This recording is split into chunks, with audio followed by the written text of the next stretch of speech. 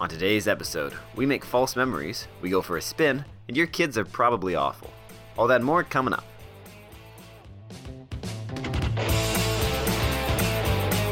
Hello everybody, and welcome to episode 4 of Our Science. I am joined today by Ian Black. Yo, what's up? And Katie Ellsworth. Hi! Yeah, follow that up. I was really close to being like, yo, what's cracking? What up, home dogs? What is crack-a-lackin'? I derailed this so fast. I'm so happy. I have no idea whether I've recorded the intro or not. Genuinely. You haven't. Okay. Hello everybody, and welcome to episode 4 of Our Science. I'm your host, Alan Collier, and I'm joined by Ian Black. Yo, what's up? All right.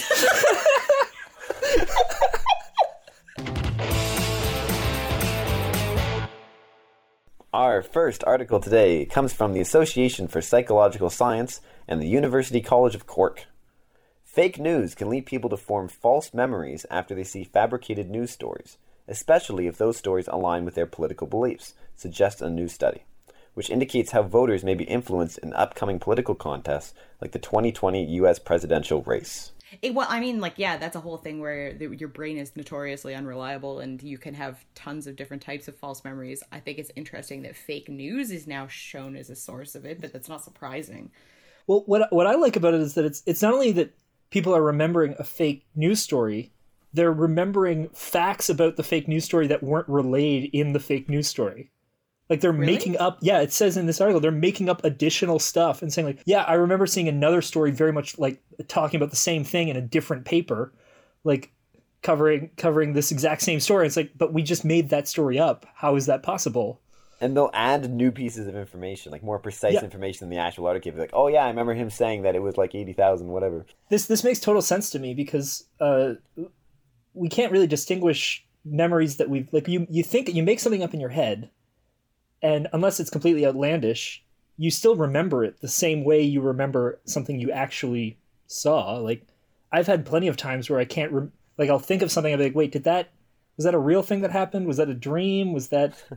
So this makes sense to me. The dream thing happens to me all the time. Like, if I have realistic dreams, I'll wake up and I'm like, I have genuinely no idea if I had that conversation in real life or not. Exactly. I will dream something and think like, oh, this is absolutely happening in real life, 100%. And then as soon as I wake up, I'm like, no, 100% not. I was not just riding a dolphin. Normally, I read articles like this, and I think we all sort of naturally envision ourselves not doing the stupid thing they're finding other people are doing. I 100% see myself doing this. Like, I would absolutely be caught doing this. Especially if it already jives with my current belief system, and I read a false news report that's like, this makes sense to what I already believe. No, I'm just literally, since we just talked about this, I just remembered that I had a thing like that happened where, like, I want to say 8 or so years ago, there was an April Fool's post that got put out that was something that I so badly wanted to be real that I genuinely didn't realize it was a thing, and I definitely perpetuated that false information for a while because they were like, we've invented a vaccine for cat allergies, and I was like, oh my god, I can stop being deathly allergic to shit. And so I told everybody about it, and then recently found out that I was completely and utterly wrong. Yeah, brains are surprisingly bad at being brains. And it's because it's confirmation bias stuff too, right? We want to know things and remember things that support the things we already believe. Yeah. And I mean, this is outdated, this study that we're thinking of right now, because I heard about it in undergrad. So it was like 5 years ago. Ian's old. 6 years ago, or no, it's longer than, it's like 9 years ago. Ian's oh my god. even older than he thought he was. But it was saying that people, like I was reminded of it, the certainty that you have in the accuracy of a memory is not connected in any way, shape, or form to whether or not the memory is accurate. So how confident you are that you remember something correctly doesn't actually impact whether or not you remember it correctly.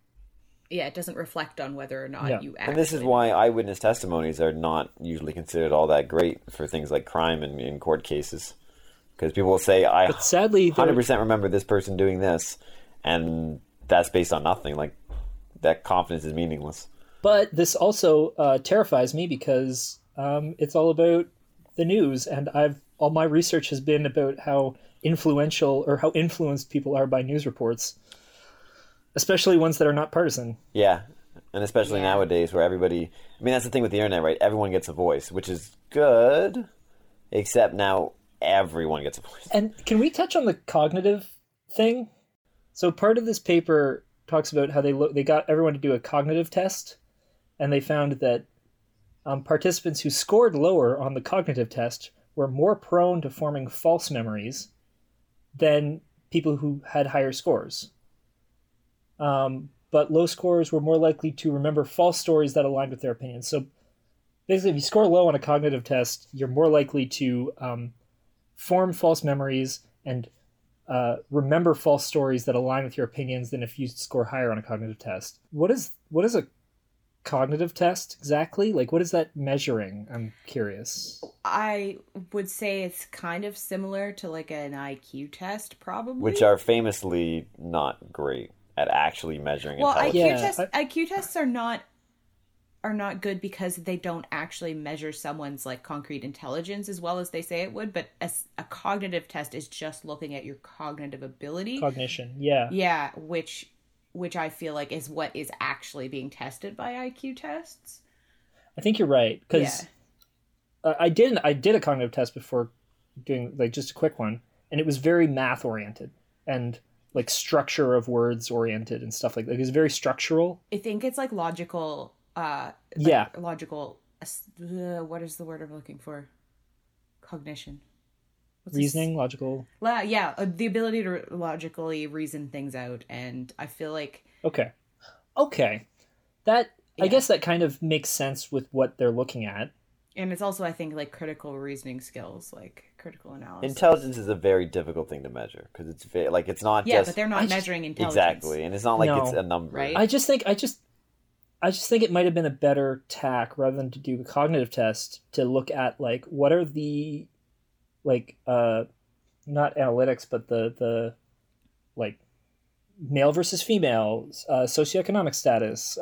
I would assume that they would have done some demographic comparisons. Like demographic, that's the word I'm looking for. Thank you, Katie. Killing it. I had a whole section of that in my research recently, and it was terrible. I hated it. That's the spirit.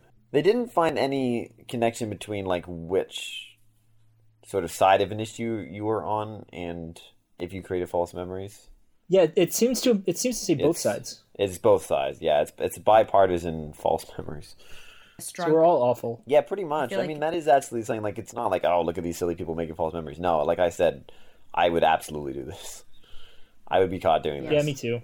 They do say that they did give explicit warning that some of the news articles they were shown could be fake. Yes, actually, that is an interesting thing to talk about. Even when people like knew they were fake, they stood by their fake or that they might memories. be fake. Yeah. Yeah, I don't think they said here is a fake news.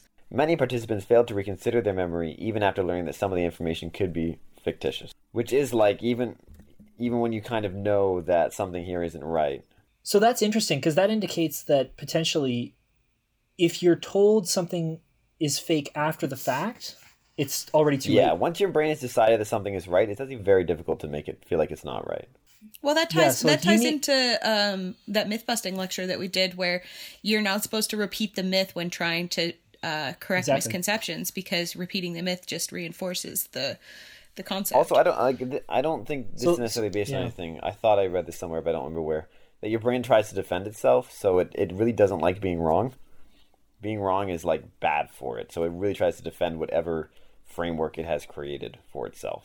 That was same lecture thing that we did. But yeah, once your brain has created a framework for itself, it will defend that framework with everything it's got. So assume you know nothing, and then it's way easier to change your mind. Assume. I want to live talk or on record talk about the Lady and the Tramp trailer because that still got me a little put off. Okay.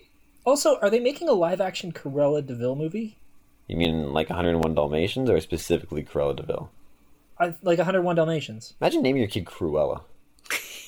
De Vil. Yeah, you're pretty much setting them up for... Well, I assume de Vil is you don't have a choice on, but yeah, if you name your kid Cruella, that's going to be bad. Yes. Oh my god, her name is Cruel Devil. Yes! Yeah. Yes. I never even picked up on that. Oh my god.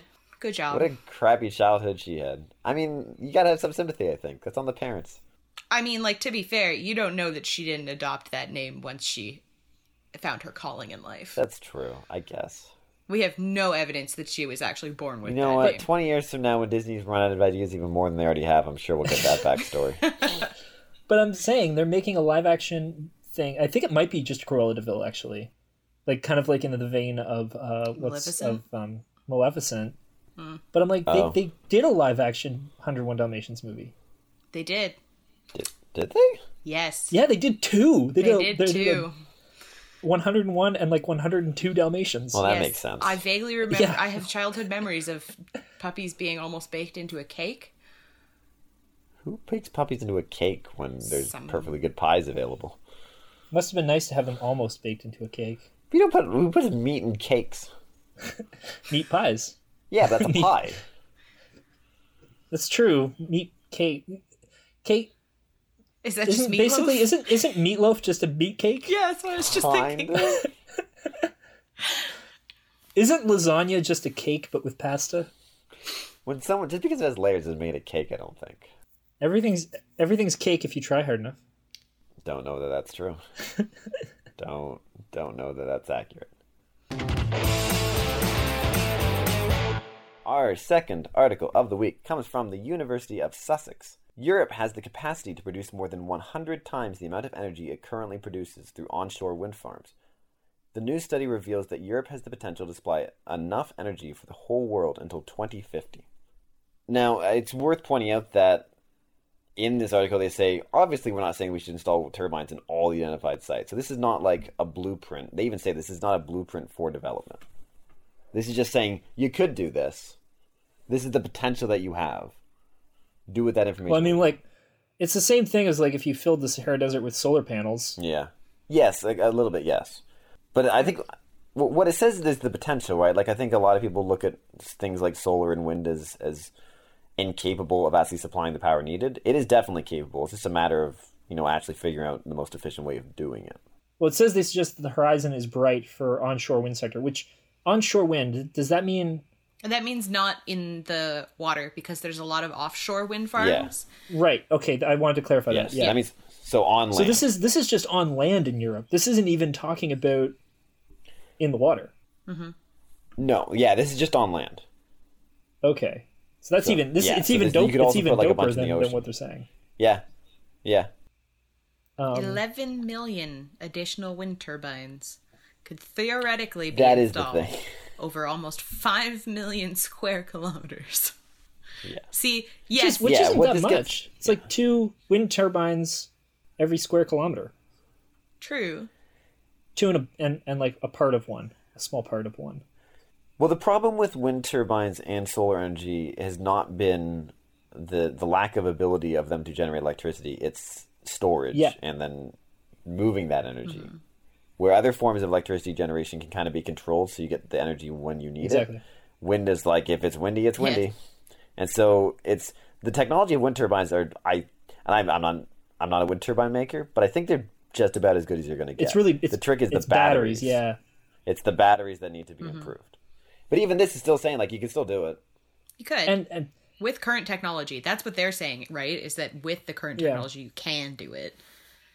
it does. They even acknowledge that this is assuming that the technology isn't going to get better in any way, shape, or form, which is Unrealistic. not accurate because it's currently trending upwards, as I recall, in terms of getting better. Yeah, almost like so is solar. Yeah. Like all these new technologies are going to get better and better. Do you think at some point, coming to back to that battery point, do you think we'll just reach a point where it's like, why don't we just install so many of them, like, and you just have access to so many wind turbines and so many solar power and so much geothermal that like, there's just never, it's statistically impossible for there to be a moment where you need power and there isn't a source that is able to provide that power at some point.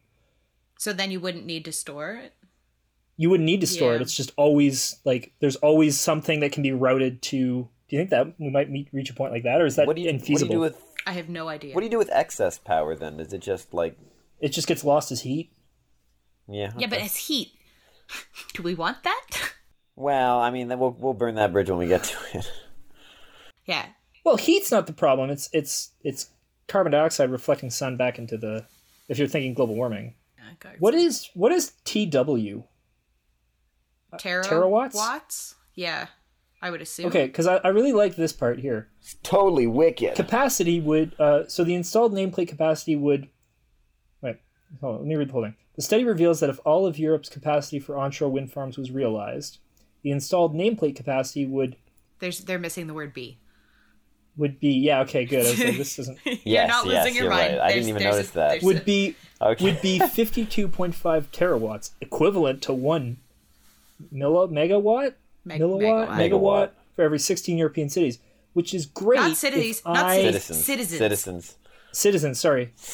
16 European Reading citizens. Rainbow. Which is great if I knew anything about Yeah. terawatts and megawatts. There's- And maybe I'm just ignorant in this field, but like If you are, then I am, because that meant nothing. this to me. means nothing. Yeah, exactly. This Absolutely is nothing. a I don't- how megawatt much- enough to power a house for 16 European citizens? Maybe, I don't know. It didn't seem like it. But Yeah, I maybe. have no idea. That's poor. That is poor writing on whoever did this press release. No, I mean it's fine. Like he's telling us the actual numbers, but it would have been nice to have included here just a bit that's like Context. to put that in perspective. That's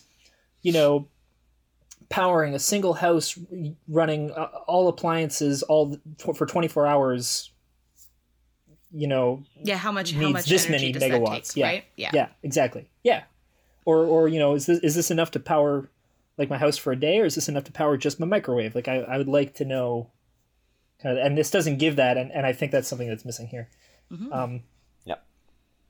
That was just one of my major. And this is also just Europe. Yes. Yeah, because To be a global energy man, there's more to the world than Europe. What? Actually. wait, what? There's significantly. Oh more. yeah, the states, right? There's East Europe, West Europe, North, South Europe. There's the United States, and then there's Canada. The United States is hat. Yes. We are the good. So Canada's the good child of Europe. Yeah, so they'll shunt some of their extra energy our way. Yes. Across England the and ocean. France had 2 kids. U.S. was the rebellious one that rode motorcycles and dumped tea in the harbors, and Canada was the good child who gave them fur. And then Australia is where they sent all the weird kids. Australia was the prison colony.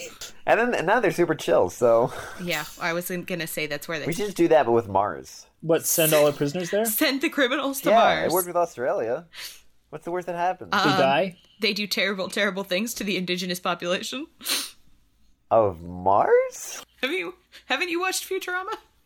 Yeah, but I'm not using it as like a historical guideline. No, it's a future crime. And that was your first mistake. Yeah, apparently. I mean, suicide booths are absolutely going to become Yes. a $1 million idea right there. Yeah, so wind turbines, they're weird. Yeah, people have a lot of issues with them. That's the other thing that I think is like the biggest block right now for wind energy is that there's a lot of people who protest against them because are. there's On what grounds? well, there was a study of some sort. Don't quote me on this, but I know that there was some sort of research done that implied that the noise created by wind turbines, despite being out of the range of normal human hearing, could cause illness or negative effects in people living near them. Yes, so I actually do know a little bit about this. We've hit one of my niche topics. Yay! Woo! It's called infrasound. And it's really... Infrasound's super cool. Oh, Infrasound is so cool. And I no longer Sorry, feel special. Continue going. No, Keep going. No, no. Alan. This is I all I you. know what infrasound is, but I don't know much about it in the context of wind turbines. Hello, darkness, Do you? my old friend. I know it. I know it how it relates to seeing ghosts. Well, it's like... Go on.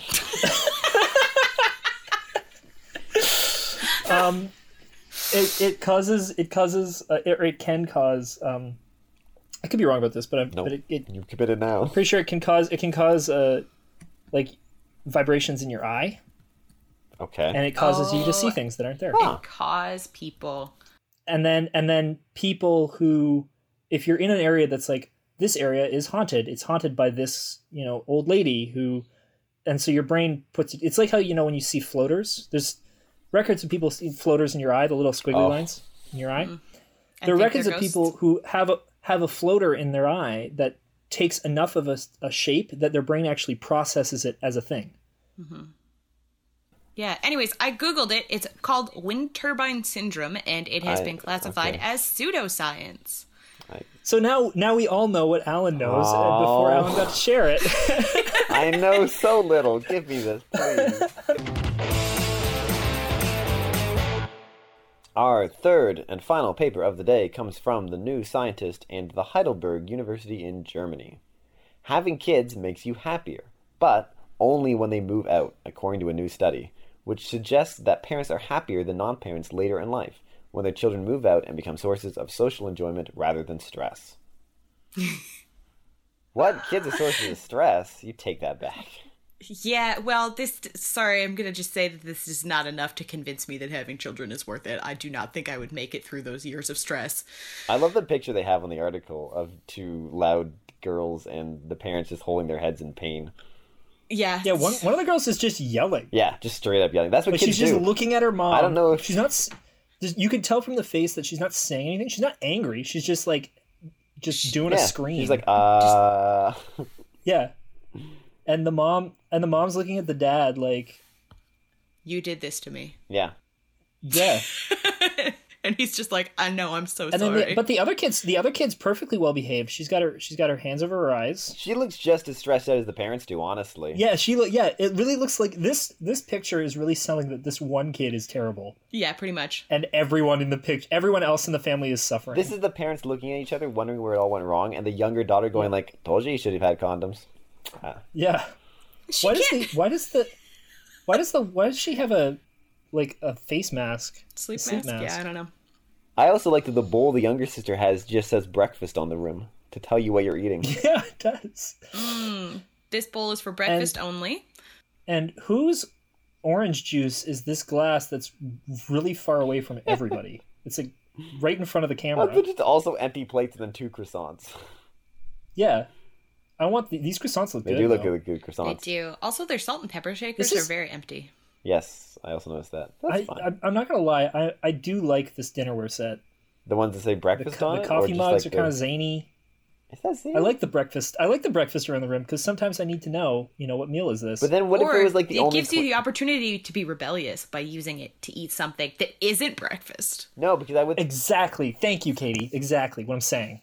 No. I wouldn't be able to do that because I think this bowl is specifically designed for breakfast. There must be something about it that amplifies breakfast but not other meals. So... So that what you're sounds saying like is pseudoscience. what Alan is saying is that if I got this bowl, I would only eat other things in it if Alan was nearby, so that he could see me eating lunch out of the breakfast bowl. I don't care. And he would go like, your lunch. What are you doing? No, it would bother you. It would really bother you, wouldn't it? I don't think as much as you think it would. I would definitely point it out. Yeah. But if it was me, okay, but then I would also throw the bowl at you and it would get all over you, and that would probably annoy you. That would annoy me. Yeah, but not if you were using it for your craft dinner because we know you wouldn't be acting like a child. I would never throw a bowl of craft dinner unless it was like whole wheat craft dinner. Whole wheat craft dinner is sawdust in pasta form. It is. It's so bad. It's actually amazing how they got so much sand into the pasta. It's one of the things like, why isn't all pasta whole wheat? Oh, it's this. This is why. It's the sawdust. Okay, this is why. I figured it out. Because and it's weird because you eat regular whole wheat pasta and you're like, this isn't bad. Like, it's not terrible. I don't find. No, it's still not as good as like. But then you have whole wheat craft dinner and it's like, how? But how is whole wheat craft dinner so much worse than whole whole pasta? I don't know. Have answers for you. It's amazing. It's an enigma. It's a mystery. So we have talked absolutely not at all about the paper so far. And it's somewhat distinct from this paper, yeah. So something that jumps out at me at this paper, which kind of is a bit of a correlational thing, is they talk about how people who don't have kids have a certain amount of stress. People who have kids have a higher amount of stress on average, and then when their kids go away, their amount of stress is recorded as being lower than the people who don't have kids and are just maintaining this kind of middle ground. Yeah.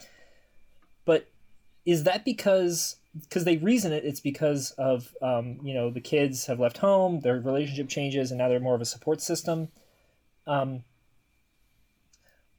is it just the kids leave and now the parents know what they've been like missing, and they appreciate Yes. not having kids around even more. That's Maybe. exactly what I was going to bring up. Was that? And Yeah. so like the people that didn't have kids to begin with are just taking it for granted. Yes. And so they're raising their stress level because they're like, they don't realize how much worse it could be. And Yeah. the people that People had who kids are don't like, people who don't have kids are just so used to being happy and peaceful that they just they're just numb to it. They're, Yeah. They're just, they take the happiness and the no stress for granted. Yeah, so this is another reason why I'm not going to have children. This is not a pro-child podcast.